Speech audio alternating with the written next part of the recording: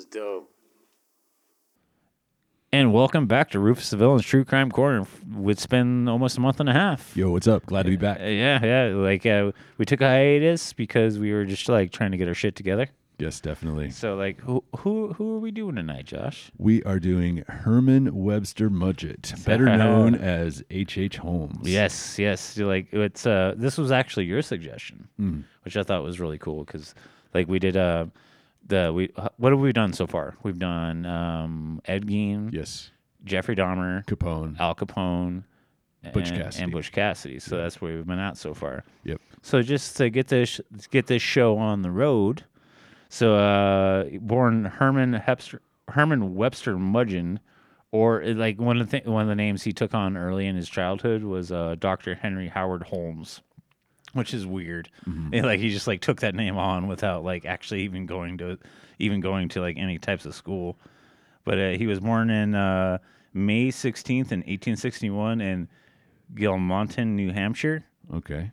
It's Gilmanton, Gilmanton, Okay.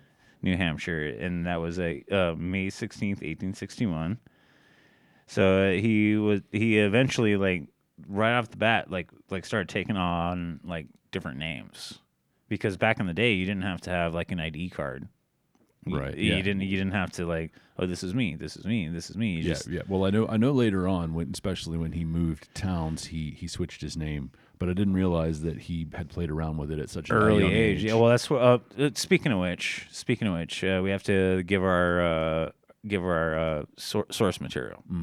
My main one was Murder in America. I'm drawing a blank for the author, but I'll put that in the liner notes on the show. Okay. And then the other one was the Devil in the White City. Okay.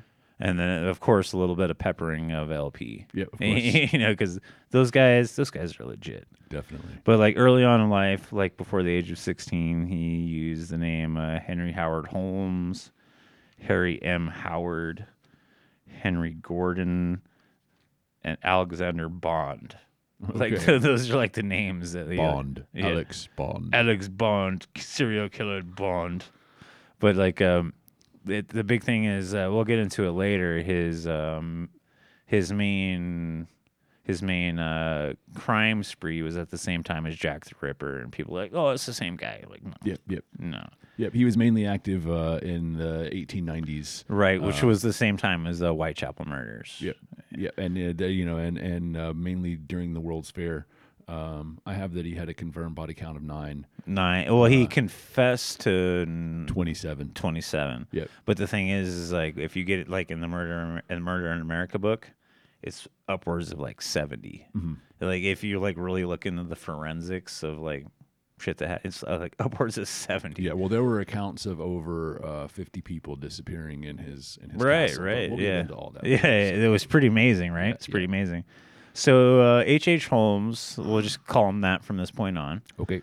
was the first urban American serial killer. Yes. First urban American, because there was guys that were doing this and during the cowboy time. Like you could be a cowboy and shoot 10 people. You wouldn't be called a serial killer. You'd just be called a cowboy. Right, exactly. Yeah, and that was just due to just sort of like, the literal Wild West and just no really form of standard law enforcement. Exactly. That's an awesome point. Because like, it's like, hey, let's draw. Yeah. And just draw. You know what I mean? Like, so it harkens back to like the samurai having duels. Yeah. Like that's why you can't like kind of say a serial killer at that point. You get what I'm getting at there? Yep.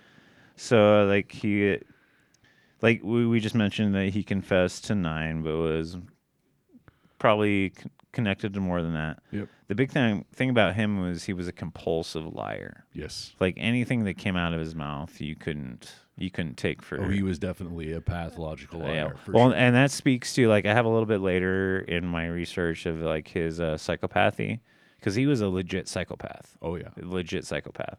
He actually turned out to be what was not just a. I'm drawing a blank. He's not. He was two types of serial killer. He was a product and process. Product. Thank you. Yes. Thank you. Yes. Because like he did it for 2 types of reasons. Like he just like did his own fucking thing. You know what I mean? Yes, well, I mean, so he was a process killer in the sense that he enjoyed it, but he was a product killer in the sense that he had a purpose in killing the people, whether it was an insurance scam or whatever the case may have happened upon. Whatever would benefit him. Yeah, exactly. Whatever would benefit him. So like what I want to get into next was he had three brothers. No, he was two of three brothers. Yep. Tell me, what do you have about his parents in his childhood? Well, I didn't get his parents' names, which I should have written down. Oh. So they were Levi and Theodate. That was his parents. Yes. Yeah. It was, Levi and Theodate. This is also So yeah, I was like going on the wrong part of my research right now. Like, yeah, that was his parents, Levi and Theodate. I would probably call this a silver badge episode. Yeah, it's yeah. Not quite on the level of as long as as we omit the masturbation. Well, you just included it. But yeah, that's a heads up. That's a heads up. So but he was the youngest of three brothers.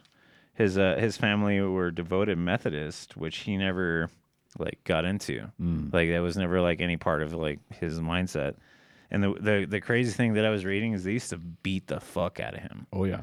They would actually lock him in the attic as punishment. Yeah, but he was still a self-described mama's boy. Right. And it's kind of crazy to think. Sorry, guys. It's kind of crazy to think that at that time of a person that was of this mindset, like kind of like taking a sidestep and like this is not what I want to do. Like think about that, you know, like. And at that time, like you got a whole family that's like Methodist and are super religious. It's not normal to sidestep out of that. You got like that's it's like a psychopathic thing, because like if your brain is like your mindset and your brain is set to this is what we do, and he was like fuck that. He actually started like in his early childhood was the Great Chicago Fire. Right. Yep. 1871. Yeah, and he actually dreamed of his parents being in that fire. Yep. Which is kind of crazy. Yeah. You know what I mean? So that speaks to the psychopathy of his condition. Like he was not normal from the start. Like you or I are born, you know, in a completely different age. But like if you or I had visions of our parents getting burned in a fire, somebody would probably be like, "Hey, you know." Yeah, well, I mean, you know, he definitely always. You know, when he was actually at an early age averse to death. He didn't. Well, he was a pathological liar, and he was a big embellisher of everything that basically he said. The little white lies. But you know, he always claimed to be sort of sponsored by a dark being. You know. Mm-hmm. Yeah, we're gonna get to that. Yeah, we're gonna get to that. Yeah, we're gonna get to that. So, but like the big thing that I want to get at too, like I couldn't find the exact age. But he was always averse to death. He didn't want to see it.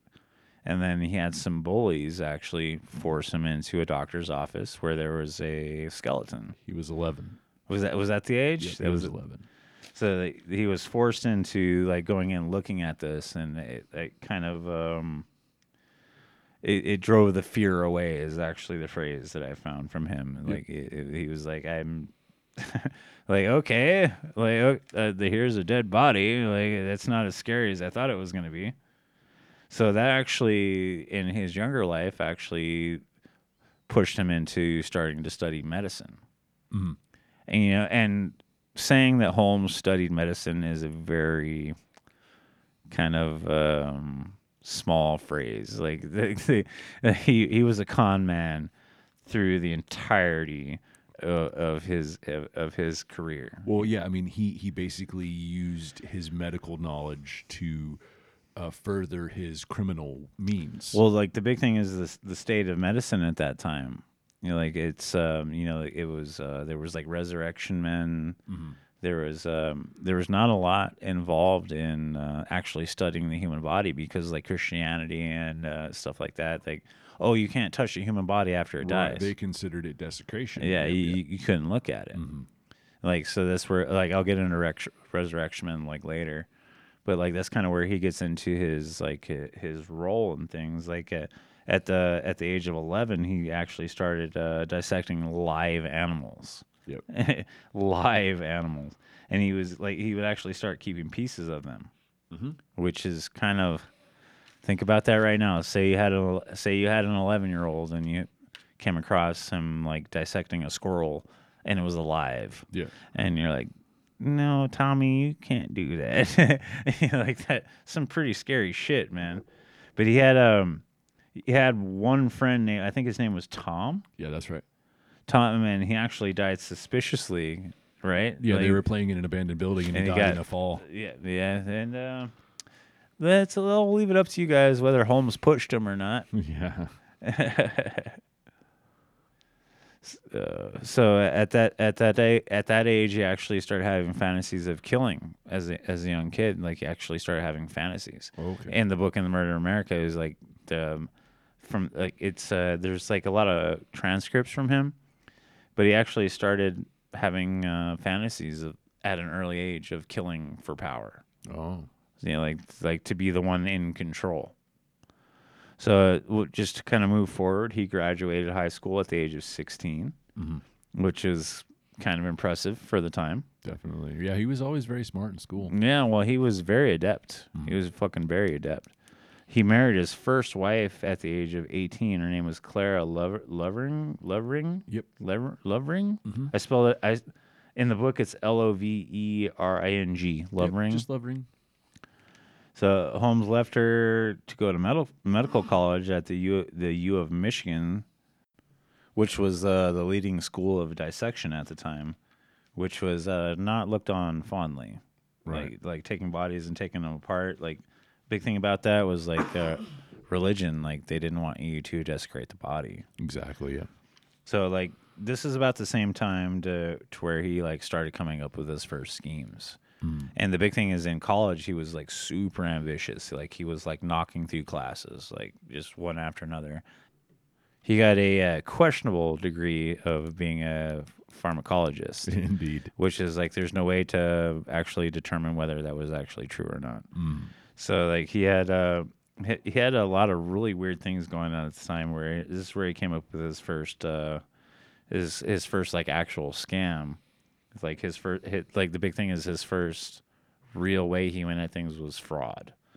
Like he would like come up with like insurance frauds and have somebody get attacked by somebody and like in court be like, oh yeah, he attacked me, and like would have people like say, oh yeah, I saw it happen. Like that. There was a lot of that. Yep, just insurance scamming and things Yeah, like that. like he came up with a lot of that. So he actually, at that point, actually became a fake book salesman. Oh, yeah, in his junior year, right? Yeah, he would go around and like sell books, and like, okay, yeah, they'll come to you at the end of the year. Let me Right. collect. So Collect the he would money. have like a sample book, and he would like go up and knock on Yeah. somebody's door, be like, "Hey, I have this set of encyclopedias. Here's a sample. If you give me a $50 down payment, I'll send you the money. Send you the set in the mail when I get back to my office." and it would never And come. he just kept the money and they never got anything. and it would never come.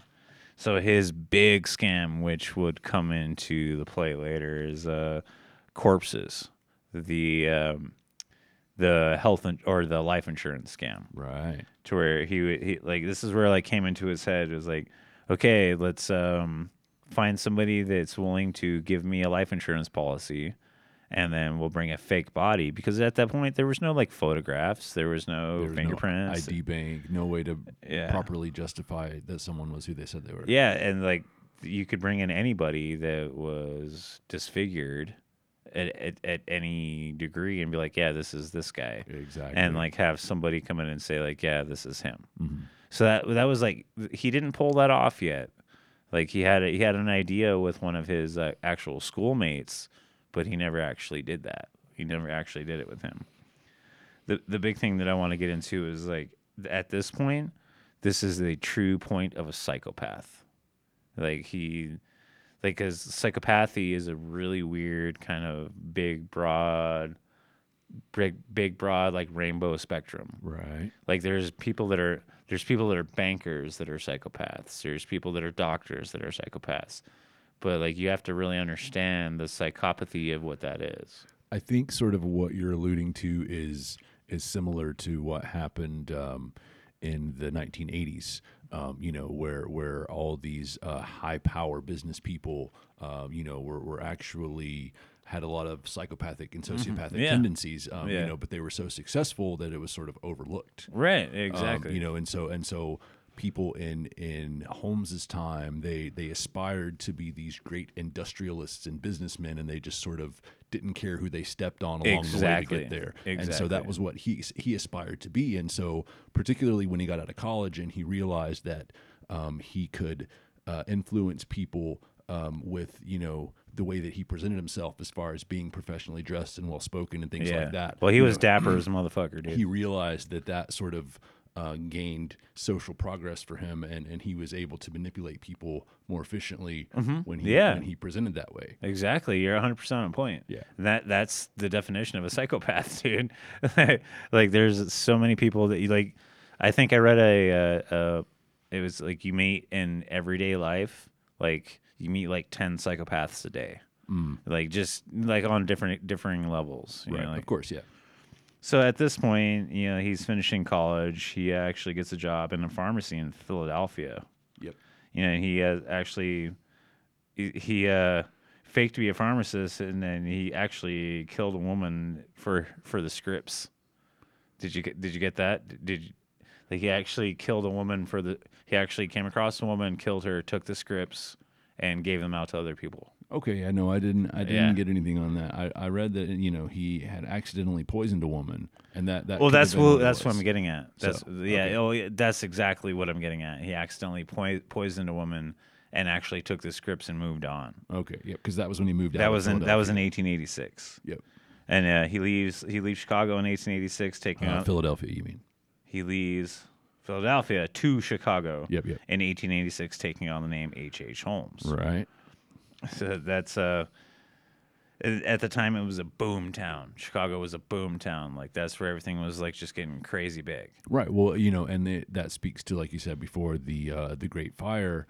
So I'm glad you corrected me from what I the just thing said. about that is that all of the old structures were all wooden, and so there was the Great Fire of 1871, which is allegedly started by a cow. But that's a story for another time. Allegedly.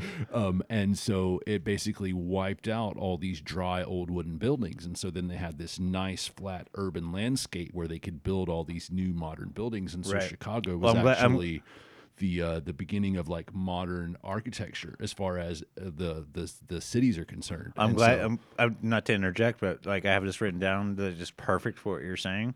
It was the home of the first skyscraper. It was the home of the first skyscraper, and so a lot of people were using the new railroad to travel, and so there were a lot of people flocking to these larger cities, particularly Chicago. You're hitting on my points. Keep It was going. like Keep the going. hub. It was like the hub of the Midwest, basically, right? And so not only did you have all these thousands and thousands of people coming to Chicago, you had thousands of gullible young farm girls who were traveling by themselves that were out on their own for the first time. Right. Well, that speaks to the influx of the new jobs and stuff like that. Exactly. Because they were, this was the first time they were really able to gain independence And do as it, women. and they were able to do it to themselves. Yeah. For themselves. Like and do the speaking on like to kind of like piggyback on what you were talking about is like women didn't have that independence at that time, and they got to go leave and be on their own due to the railroads. Exactly. Stuff like that, which kind of really changed a lot of things. Yep. We talked about that last episode. Yeah, we did. So one of the big things I want to get into is in Chicago at the time, due to the poor conditions, there was a huge condition of. I actually wrote this down from the book. The way they put it was a huge condition of death. There was just so much going on. Like there was rotting animals on the ground, garbage.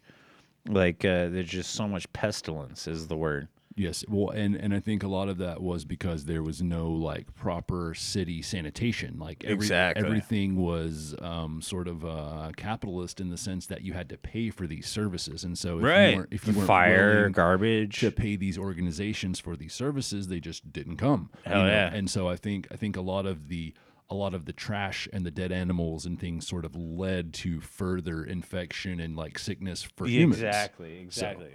Like it only got worse as more people got there. So even though it was like this industrial boomtown, it was still a very dirty city. Yeah, like one of the things I wrote down was murder. Murder was common. There was 1,600 murders in 1 year. I also understand that there were approximately 2 people a day killed by a train. That, like streetcars would fall on people randomly. It was rough. Streetcars falling on. Well, we're laughing now, but we weren't there. But the big thing they were kind of alluding towards coming up in a couple years is the World's Fair, which is going to be a big player in this. Exactly. Yep. It was just sort of like the perfect storm for him. Millions of people being in town. Mm-hmm. Millions of people being in town. So in 1888, Holmes finds a job as a pharmacist in Inglewood, across the street from a vacant lot in Wallace and 63rd Street. Which, of course, was just like a suburb of Chicago. Yeah, and at that point, 63rd Street was a big vacant lot. Yep. The owner's husband was sick, and he took a job to take care of the pharmacy at the time. So they were. I didn't get her name. I couldn't couldn't find her name. I don't have it either. They were an elderly couple, and so her husband was actually the pharmacist, and so he was bedridden upstairs. And Holmes is like, I'm a pharmacist. Holmes is like, I'm a pharmacist. I can help you do this. She was struggling to sort of keep afloat, and so he came in and got a job.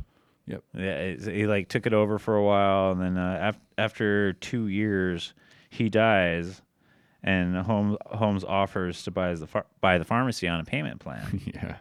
And he didn't pay it. He never paid anything. Yeah, he was the ultimate con man. Like I think, and at this point, he's sort of developing psychopathy, dude. He was a psychopath, dude. He becomes like this supervillain. Dude, I love that phrase. Yes, he was a a supervillain. He was the Penguin. That's what Henry says. Yes, he was the Penguin. Yes. He really was a supervillain. Like not only was he like the first urban serial killer, but he had all these other motives and means. Yeah. So it's just that there was no Batman to stop him, dude. He just had so much other stuff going on than like your typical serial killer, which sort of I think gives him a different classification. Well, yeah, I get what you're saying. Like he was a supervillain, though. He really was a supervillain. So right off the, like going like he never paid anything. Yeah, the only thing he ever paid for was chloroform. Yeah. Like so, she ends up the wife. I couldn't find the husband and wife's name. I don't have it. But she ends up filing a suit against Holmes. Yeah, because he never paid anything. Yeah, and then she fucking disappeared. Yep. And then she fucking disappeared. Mm-hmm. He told everyone she left to go to California. Of course, yeah. Like, that's Holmes. Like, he's like, yeah. At the time, how are you going to check up on that? The new railroad, man. What can you say? Yeah, everybody's going everywhere. So what we have next is Myrta Z. Belknap, his second wife. Yes. And she was completely oblivious to what Holmes was doing. So at this point, he bought he bought quote unquote the pharmacy. Yeah. So he's running the pharmacy. Yeah, and both of the original runners are gone. Yeah, and so he his wife is sort of like doing the office work and stuff upstairs. Right. He's like downstairs flirting with all the hot single ladies. And right? she took issue. Yeah. She took issue. Yep. Yeah, but eventually they had their very first kid, which I didn't get the name for. Julie. Was it Julie? I think so. Yeah, like the big thing I remember reading in the book is like when Belknap, like Holmes was like, because he was like a ladies' man, and he was like down there at the bottom of the structure at the pharmacy, like flirting with chicks, and she was pissed. Well, again, successful, well dressed, well spoken, business owner. You know, like he has a medical degree. He owns this business. Like he's a good catch. You know, as far as people know. Well, look at that picture. The picture there's like only 4 pictures of Holmes. Yeah, there's a few. But you look at him at the times, he was dapper, man, and he had a derby and a mustache. Yeah, he had a derby and a mustache. So she leaves with their first kid because she was upset with the way Holmes was acting. She didn't want to be with the guy that wasn't going to be faithful. So she left with Holmes' first daughter. yes, You know, and she never comes back into the picture again. right. Like, good for her though. Yeah, exactly. Good for her though. She was lucky. Yeah, she was lucky. You know, like I'm sure there's some lineage there to where she can like trace it back, and like that, like H.H. Holmes was my dad. Ugh. So a little bit of time goes by. Holmes actually buys the lot across the street, Yep. which was he actually bought it under a fake name. Of as course. H.S. Campbell was the name that he bought the lot under. I think that was one of kind of like his common aliases. Yeah, he had so many aliases because like it's back in the day, dude. There was no ID cards. They like you just said This is me. That's my name. Exactly. Like my name is Joseph S. Frank, and you take that at face value. Exactly. And I made that name off the top of my head because that's how easy that is. Yeah. So the construction of the castle begins. Then that's one of the biggest things of his biggest cons. It's like he never fucking paid anybody Exactly. for the construction of this castle. He sketched. Let me pull the mic down in a better spot. He sketched the plans out himself. That way, he was the only one that knew like the ins and outs and the layout of the actual castle itself. Exactly. And we call it a castle at this point, but you know, like he would actually give details to different contractors and then stop them and switching the worker out and then giving them different plans. Right. So I mean, and there were a lot of sort of day laborers, you know. Well, there was 500 workers overall. Yeah. So he would hire these people and say, okay, you're going to work on this section, and then they would work there for a month or so, and then he would fire them and go hire new people and say, you're going to do this. He would say, oh, you didn't finish your job, so I'm not going to pay you. Yeah, and then he would like scam them out of the money, and he just never paid anybody. And he did that to 500 fucking people. Yep. And like I said, though, a lot of them were sort of like new to the city. You know, they were arriving there for work because it was such a booming city, and so they really didn't have any roots. You know, and they exactly were it was hard for them to get paid. Well, like in the book Murder in America, the big thing, we'll get into this later.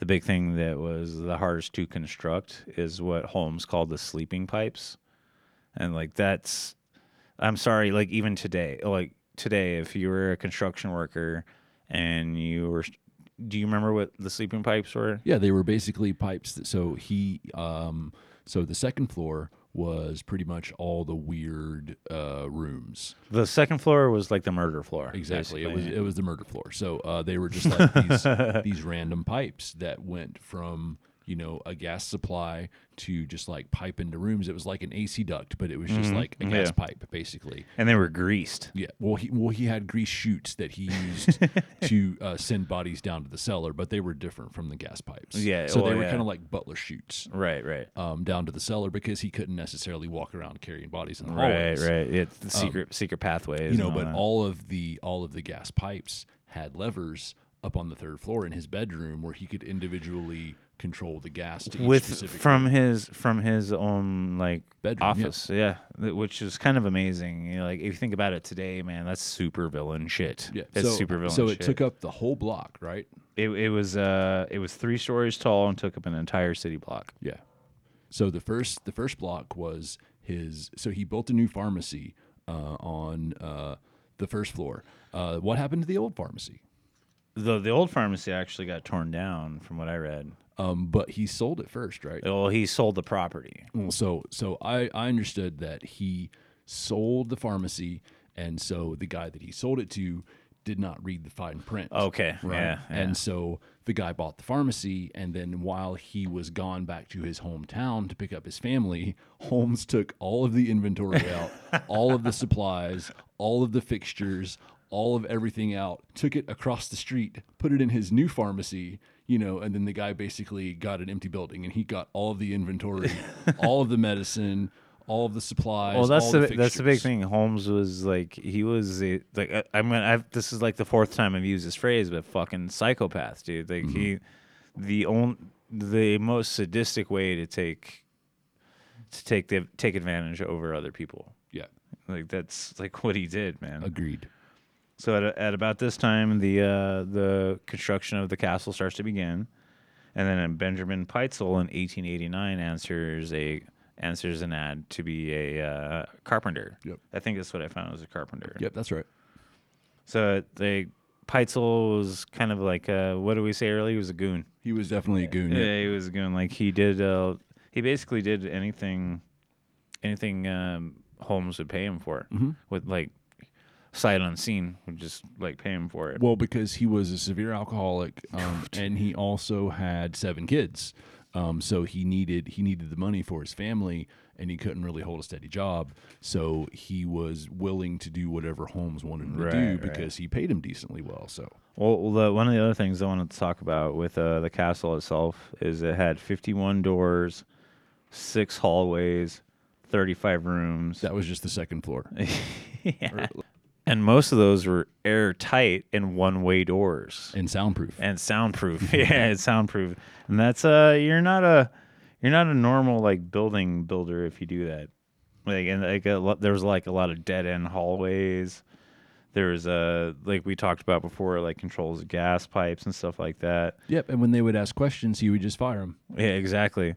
Well, the biggest thing that like in my research in Murder in America, like with his big thing having the murder castle, he had access to so many chemicals. Oh yeah, with the pharmacy downstairs. definitely. Like he had access to chloroform, he had access to formaldehyde, Cocaine, laudanum, which was basically methadone.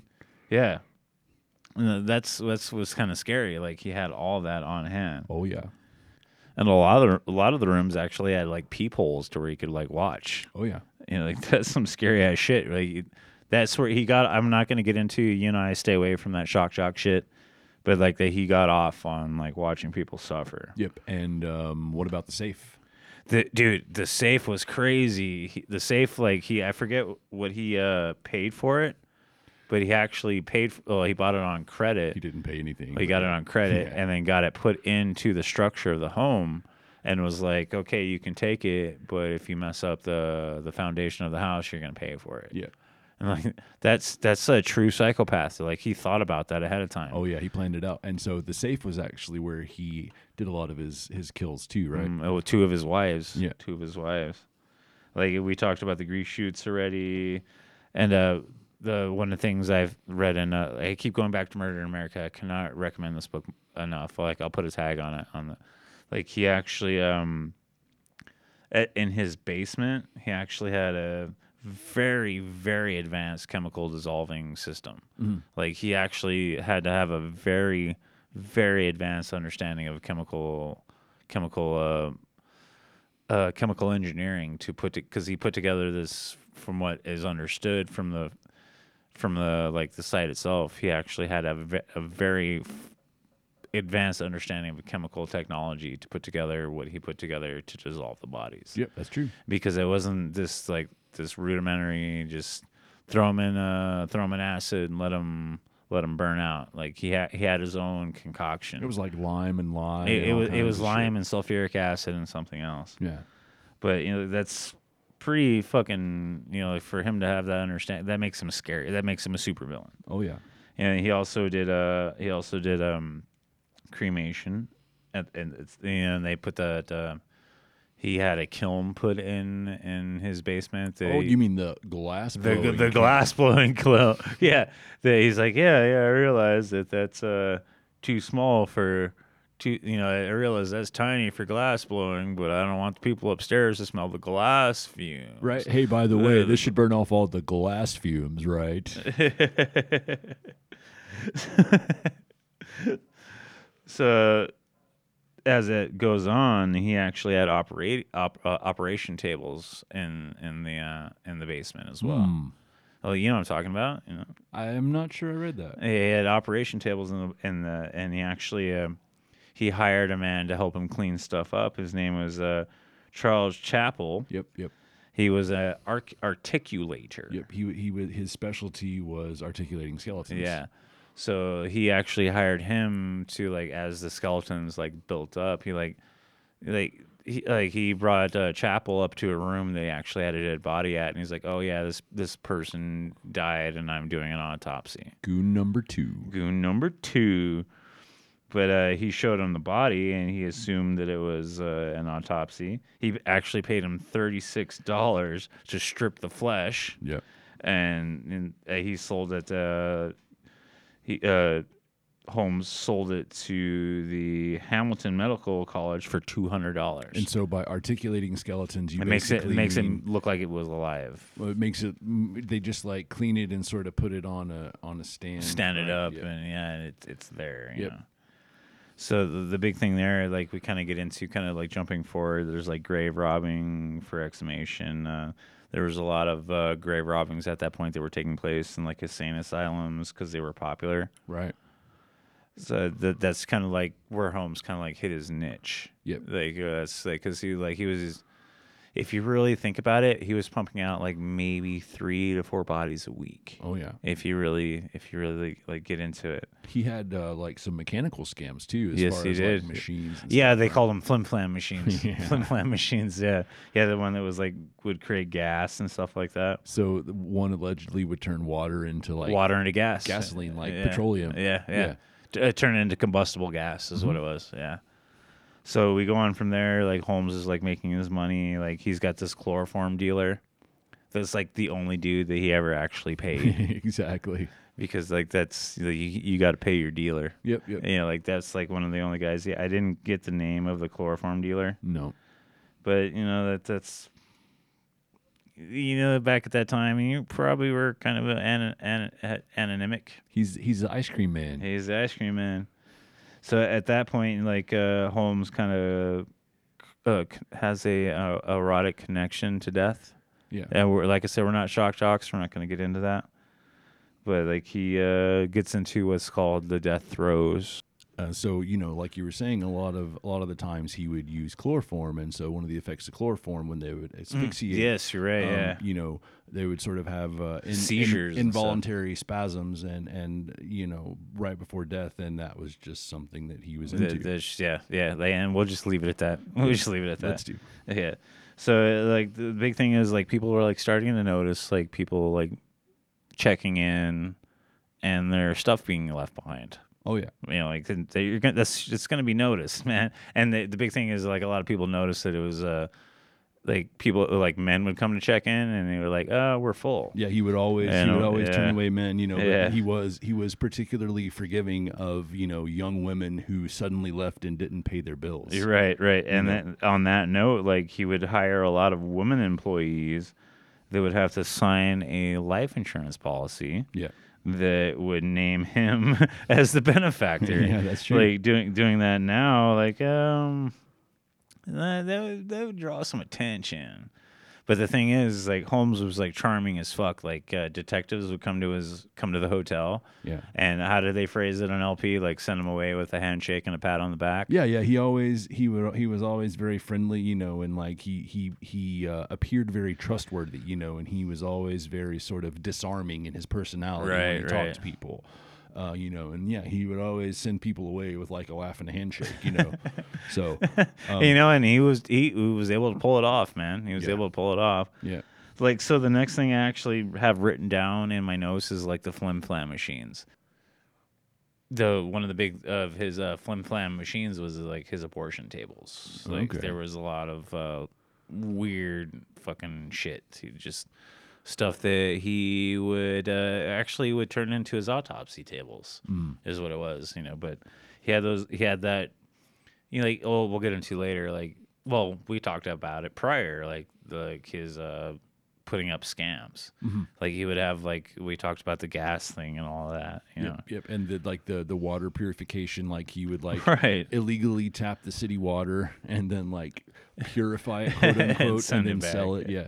So yeah, he ended up coming across the doctor. I cannot fucking pronounce the doctor's first name right, but he ended up be called by the name Ned. That he was his pharmacist, right? Yeah, he was his pharmacist.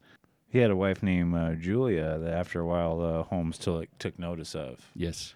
And he started like I remember in the reading it was like creating a correspondence. Like he like ended up like started talking to her and Well, because she was the she ended up- pharmacist's wife, so she was in the city. well, she ended up taking over the pharmacist role. Okay. She ended up taking over that.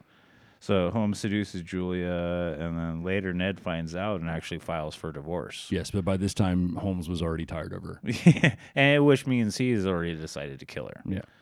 So it was actually a year from the research I did. It was like a year later. Ned finds out, files for divorce, and at that point Julia's pregnant. Mm-hmm. And that's kind of a fucked up thing. You know what I mean? Like so, like Holmes is like I'm done with this, you know what I mean? But like I'll be your husband Yeah. if you let me perform an abortion. Yes. And Julia's like, okay, that speaks to how charming Holmes was. Exactly. And Julia actually had a daughter named Pearl already. And like this is where like the depravity really starts to like come in. Mm. Like so Holmes actually kills Pearl with chloroform. He puts chloroform over her mouth and kills her. And at that same day where sorry, the mic was low, guys. On that same day, he tells Julia like I'm gonna perform the abortion, and I'm gonna take you downstairs. I'm gonna lead you downstairs. And she goes downstairs and sees the operating tables and all that, and the stuff that I read in Murder in America is like. You can't know what her exact thought process was, but you'd have to have been scared, Oh, definitely. you know. But he ends up suffocating her with chloroform as well. So that's pretty fucked, man. Like Definitely. that's a murder of a child and a murder of a pregnant woman at once. Yep. And so she was actually the body that That is the very first. It's the very first skeleton that they sell, right? yeah, Charles Chappell. Yep. Yeah. He was the first. She was the first skeleton. Yep. So at that point, because we have Peitzel has been in the mix for a while, Yes. which like we call him a goon. Yeah. He was goon number one. Chappell was goon He number was two. goon number one. So like at that time, Peitzel was just a drunk. He was just a drunk, and you know, like Holmes was taking advantage of him all the time. And like he's like, all right, there's this pharmacist named Lindsley Killy. Killy is the way it's spelled out, Killy, Mm-hmm. and like Killy had like this cure-all drug, you know, which he called the barber's pole, Okay. to where he would actually inject gold into your body. Yeah. That seems to cure everything. That seems to cure everything, but the way I wrote it down, it was like a snake oil. Exactly. Like that's the way I kind of wrote it down. Yep. And then like Holmes, his whole thing is that he was going to steal the formula. Yep. So he sent Peitzel there as like a client, quote unquote. To steal the formula. But yeah, his real ulterior motive was to steal it. think and sell it think about like that's psychopathy at its core. Like he was what you would call a premeditated psychopath. Like like everything he did is like how do I benefit from this? Exactly. Like how do I get something out of this? But Peitzel came back, didn't have the serum or whatever, and he said that he found a very beautiful lady named Kelly Emmeline. Emmeline Chagrin. Yep. Yeah. Oh, it was Emily Chagrin. I was reading my notes like together.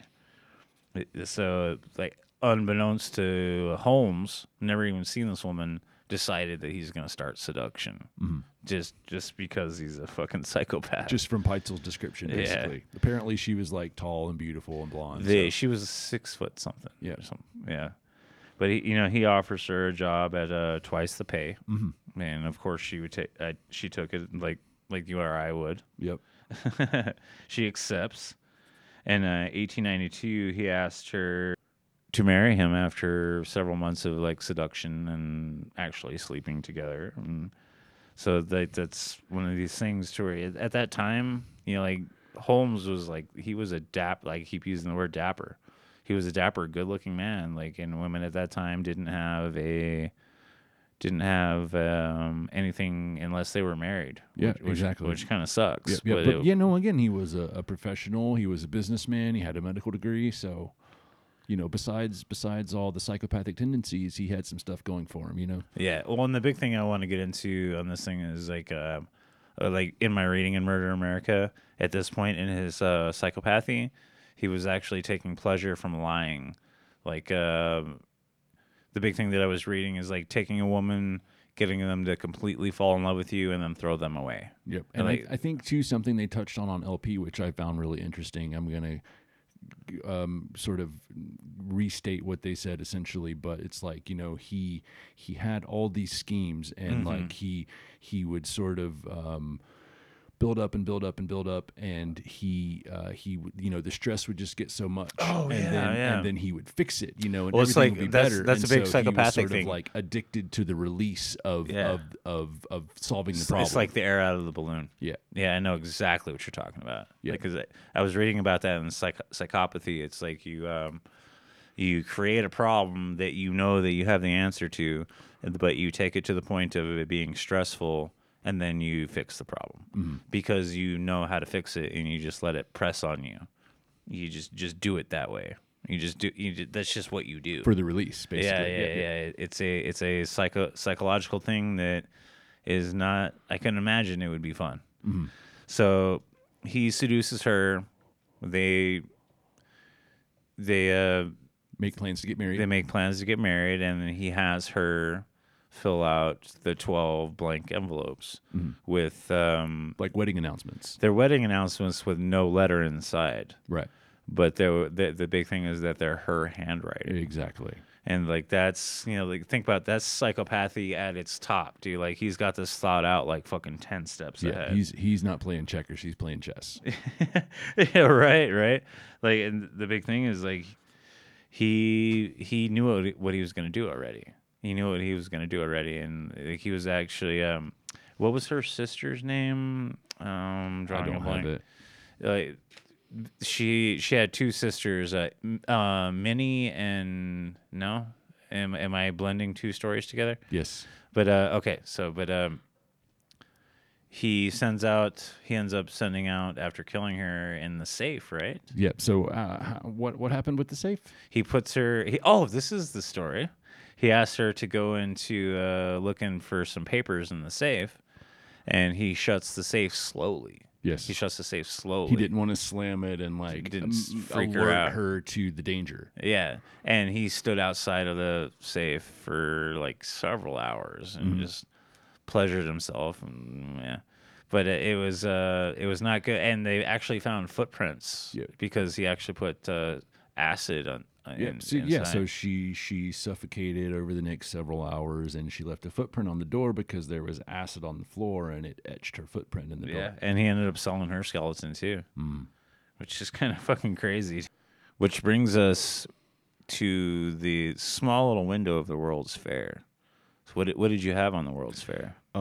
So it was from May of October to 1893 in Chicago. Obviously, over 27 million people. And it was huge. It was huge. Oh yeah, it was a huge event. Chicago is sort of like the Olympics in the sense that cities would bid for it. And previously the prior one was in Paris, where they actually unveiled the Eiffel Tower. And so, like the United States was like really ambitious. That's the one Tesla was at, to have a good show. Yeah, exactly. And so between May and October, 27 million people visited Chicago, and they all needed somewhere to stay. Some accounts claim as many as 50 people who stayed at the hotel never made it back home. Right. And so it was around this time that Holmes' debtors were all sort of consolidating and getting together. It was getting heavy. Yeah, it was getting really heavy. Like they were sort of realizing that he wasn't paying anybody. Right. Yeah. Yeah. Like at that point, he was like, "Shit, I gotta get my let's Peitzel, let's think about what we're gonna do. Yeah, exactly. Goon number 1, goon number 2, where are you? Goon number, like, I love Goon. Goon number 1, Goon number 2. So he was like starting to think about leaving due to debt. So this is where he kind of like tried to. I keep like looking at my notes and not talking directly into Mike. This is me talking into the mic. This is me looking at my notes. But so about that time is where he was starting to like try to bring together like one of his long cons with Minnie. Yes. And like the big thing with her is she was a woman that had she had land in Texas. I think Right. it Well, was. so she was actually the last woman that died in the castle, right? That's And right. so Yeah, she well, was, her and her sister. yeah, exactly. Well, yeah. So she was an heiress Mm-hmm. from Texas, and she was worth about $4 million in today's money. Yeah. Well, I have written down 3.5, which Yeah, is yeah. close enough. Yep. And so, but he actually, his plan, I think, was to actually get a plot of land from her that was in Fort Worth. And Yes, so that was sort yes. of like his long con, was because he was planning on leaving Chicago, and he's like, I need somewhere to set up shop. Well, that would like without getting arrested or being checked. That's where like the next castle would have probably gone up. Exactly. So that's what's kind of fucking crazy. Like that this. He had what was the big thing with them is like I forget exactly. It was he had he was like next in line. Well, he was trying to get the deed for the land. Yeah. And then he asked Minnie and Nanny to go to the World's Fair. Yep. He invited her and her sister to the World's Fair every night for a week. Oh, okay.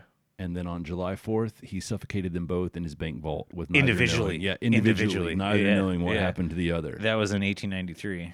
Yep. And Holmes had Peitzel give their clothes to his wife, Oh, yes. and then he kept the deed for the Fort Worth land. Exactly, which is, you couldn't do that now Yeah. because there's so much paperwork now. Oh yeah.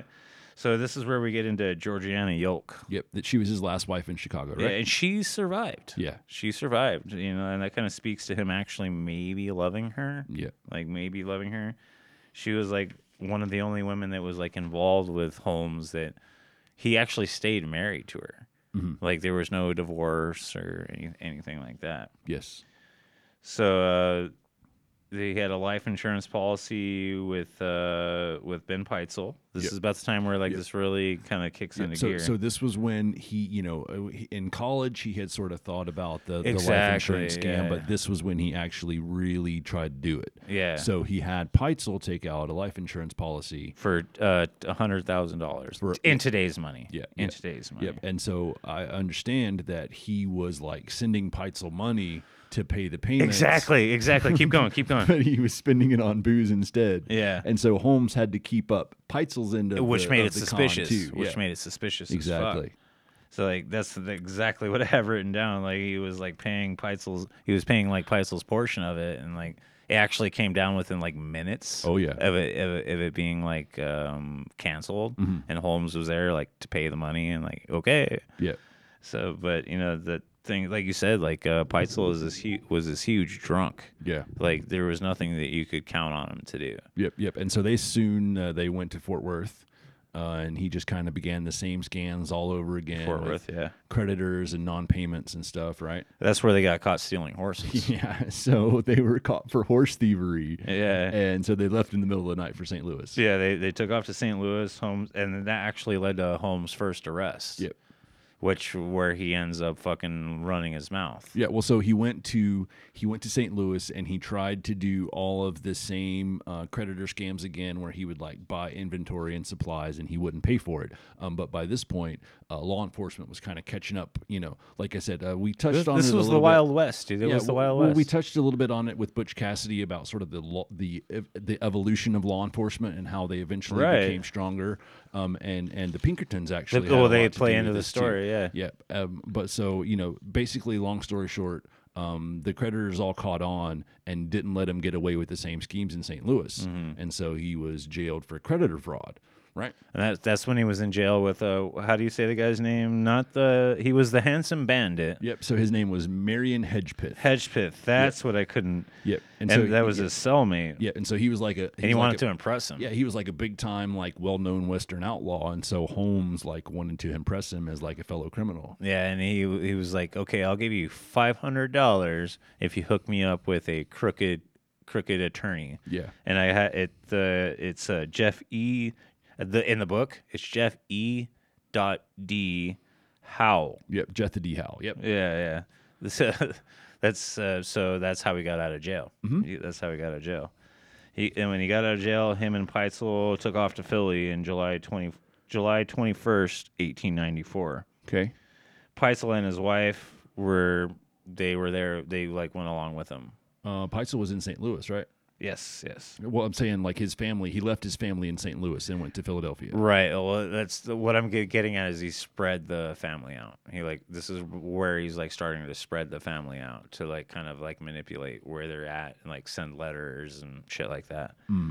But within 1 month, Peitzel was going to be blown up as an inventor. Yeah. He was going to be posed as an inventor of like chemicals and whatever. Right. Yeah, just like, he was like, just like your standard like patent office. Like he was there and like he quote unquote died in an explosion.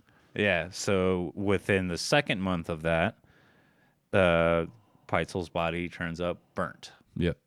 And of course, where does it show up? At a patent's office. Yeah. It's like left at a patent's office, which he was actually working at, which made it pretty, that made it even more suspicious. Yeah. Because like what we were looking at what I was looking at in the research is like his shop was like right next to that. Okay. So like it's, like whatever, but the big thing is like he is blown up and the only thing that's burned up is his face. Yeah, he had like superficial burns on his face. Yeah, like the forensic, like this was like the birth of like forensics and like this, I forget, I have it actually later in notes, which is like this officer was like, if you're in an explosion, like usually have like burns on your hands and multiple limb. Yeah. Yeah. Like, well, the big thing is like Holmes never planned on splitting this money with the Peitzels. Exactly. He like never planned on doing that. So he was like, I'm just gonna kill Peitzel. I'm not gonna find a random body. I'm just gonna fucking kill Peitzel. So yeah, I just talked about the beginning of forensics. And after that, Holmes arrived at the Peitzel home in St. Louis that same day, telling Carrie about the plan. He actually Carrie was Peitzel's wife. Right. Told her about the whole plan. Just like let her know. And she was like, well, okay, I guess this is my husband. Like whatever, I'm gonna do it. And he's like, well, I need somebody to come identify the body. Don't let the kids know, so they react like their dad's dead. Exactly. So let me take. I think Alice was the oldest daughter. Yep. So let me take Alice, so she can just react, and and we'll get the money. Yep. So he took Alice, and then here's where the shit fucking starts to kind of hit the fan. Yeah. He takes her. Doesn't actually take her to identify the body, and then about a week later goes back to Carrie and is like, "Let me take your other 2 kids," because the creditors are like after a woman that has 5 kids. Yeah. So he takes the other 2 kids, and then goes literally gallivanting across the country, like Benjamin and the kids are here in Toronto or in Seattle and he actually lets the kids write letters to their mom and fucking throws them in the trash. Yeah, and so he did that to sort of mislead the authorities, and he would set false trails and go random places. Yeah. And that's another big thing to the psychopathic mindset. Talk about the foresight of that.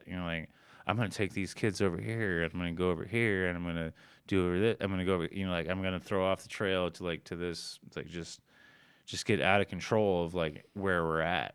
You know what I mean? That's just, it's fucking ridiculous. Yeah. So, and then the youngest son, I think the name was, it's hard to find in records with the youngest son. I think his name was Benjamin. Okay. And the big thing, we were talking about earlier, is okay, so Holmes is rolling around with these 3 kids, refuses to buy them new clothes because that eats into the money. Yeah. And he looks good. He's got a top hat, and he's got these 3 kids that look like they're vagabonds. Yep. Just orphans. Yeah, and so the youngest boy starts to complain, and he fucking kills them with chloroform. And so, like I said, I don't want to like hover over that type of stuff. But then it continues, and then he ends up taking the two daughters and doing the same thing with a trunk. Like it was a trunk that they were like just big enough to like crawl into, I think is what it was. And he pipes in gasoline fumes and suffocates them and buries them in the floorboards of a rented house. Or he actually was telling the neighbors that he wanted to bury potatoes in the basement. Oh, He's like, I need to bury potatoes. Like, yeah, basement potatoes. That's the thing. But so there was like a 6 month the detectives were after him for like about 6 months. That's where the Pinkertons like came into play in this story. yeah, exactly. Which they actually coined the phrase we talked about before, private eye, because it was like the all-seeing eye, I think is what it was. Yep. But there was a detective named Frank Geyer Okay. that came across the house where Holmes buried the two girls' bodies in. So was that after? That was in Toronto, Canada, actually. Was that after he was like known by authorities? Because It was after. because the Handsome Bandit was the one that tipped him off. Oh, initially, okay. right? I get what you're saying. Okay, so Handsome Bandit saw the death of Peitzel. Yep. And he's like, hey, I know what's going on. Yeah, I know what's going on, and I'm going to tell this. Yeah, and because Holmes never paid anybody, he also never paid that $500. Yeah, so this is where like the manhunt goes on, because like the Handsome Bandit's like, dude, like this guy is a fucking serial killer. Yeah, and at that time that wasn't a phrase. Mm-hmm. But like, so this is where the Pinkertons like go on the hunt for this guy, because like, and he's not, if you really think about it, it's really not hard to find this guy that's been going around the country with these three vagrant little kids. Yeah. And then not paying people. So he eventually is like going around the country doing all this shit, and he ends up getting arrested for insurance scam because of the Peitzel fraud. Right. And the Pinkertons like fucking are on it and like put down all their evidence. And then the Handsome Bandit flips on him and fucking tells everything that he fucking knows. And that's when they actually go and like investigate and search the murder castle. Yeah, exactly. And like that's where they find all the shit. Yep. That's where they find fucking everything. and before he got arrested, he went and told Carrie that everything's fine, and Henry and the kids are off in like Mexico. Oh yeah. Like he was just like lying the fuck out of that. You know what I mean? But so jump forward, like he's completely being investigated now. He's in jail. They're looking at the castle. They're finding out how many people that he's fucking murdered. He's initially convicted of 4 murders, and then a month later bumped up to 9 murders, and then in confession confesses to 27 murders. Yep. But if you look at the numbers, he's well above 100. Oh yeah. Allegedly, yep. Yeah, allegedly, And those are just missing people who were never accounted for. Exactly. You just kind of have to like speculate, but like it's as a true crime nerd as we both are, like I'm pretty sure he was knocking that shit out the park, man. So on May 7th, 1896, he was hung, and the fucked up thing is he didn't die instantly. It took him 15 minutes to suffocate. Yeah. But I kind of think that's fitting. Yeah. For somebody like that, you know what I mean? But the crazy thing that I was like just looking up like little notes and like facts about Holmes. Right now, to this day, there's a post office that sits on the site of the old hotel. Interesting. Yeah. So, but that's me and Josh bringing it H.H. Holmes. Henry Webster Mudgett. That's right. We didn't have any jokes put together this time. Yeah, no jokes. Yeah, but thank you guys for listening, and it's Rufus the Villain's True Crime Corner, and Josh, thanks for being here again. Of course. Hey, man, I think next month we're probably going to do D.B. Cooper. Yeah, I'm so excited for that. I've got some Bigfoot stuff to talk about with that. Yep, and you know me, I try to bring that up every single time. So, but yeah, Rufus the Villain's True Crime Corner. Josh, thank you. Yep, thanks, guys. See you next time. Yeah, we'll see you next month.